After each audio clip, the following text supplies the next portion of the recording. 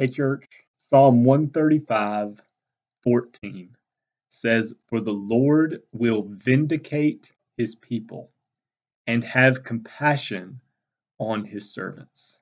He will vindicate his people and he will have compassion on his servants. What good news this morning, today, whatever time you're listening to this, as we, as his people, have placed our lives in his hands.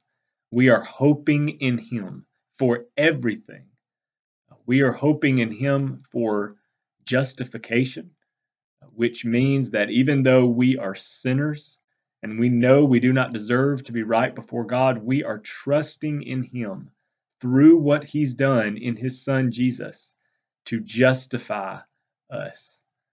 And not just that, but we are trusting him to work in our lives, to establish his kingdom in us. He has planted that kingdom like a seed, but we are trusting him to grow it into the tree in us and through us. We are asking him to work in the world through his people. And it looks like many times that his people are going to be put to shame as the world looks at us, as our families look at us sometimes like we're crazy, and that what we have endeavored to do, we're not going to do. But man, listen to this word. Just listen to this word. This word, I want it to be in our hearts today.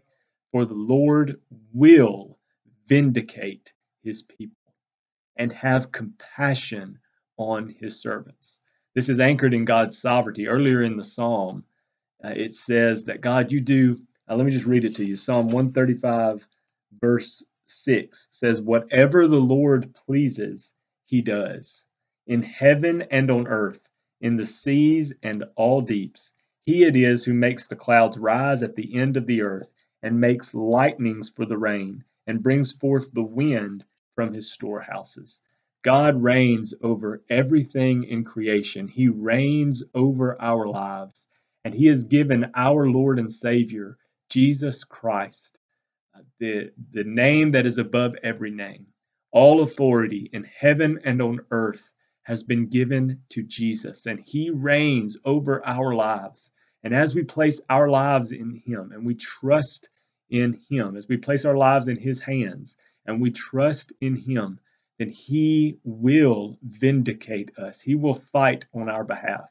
He will have compassion on us. He sees us in our suffering. He sees us in our hardship. He sees us in our confusion. He sees us in our sin, and he will have compassion on us. So this is a charge today to continue to place your faith in him based on his nature.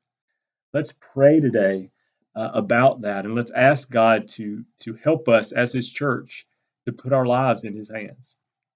Father, we love you because you are a God who has loved us first. Jesus, we follow you as our King because we believe that you are sovereign and you're working on our behalf. Help us to trust you today, just what this word says, that you will vindicate us.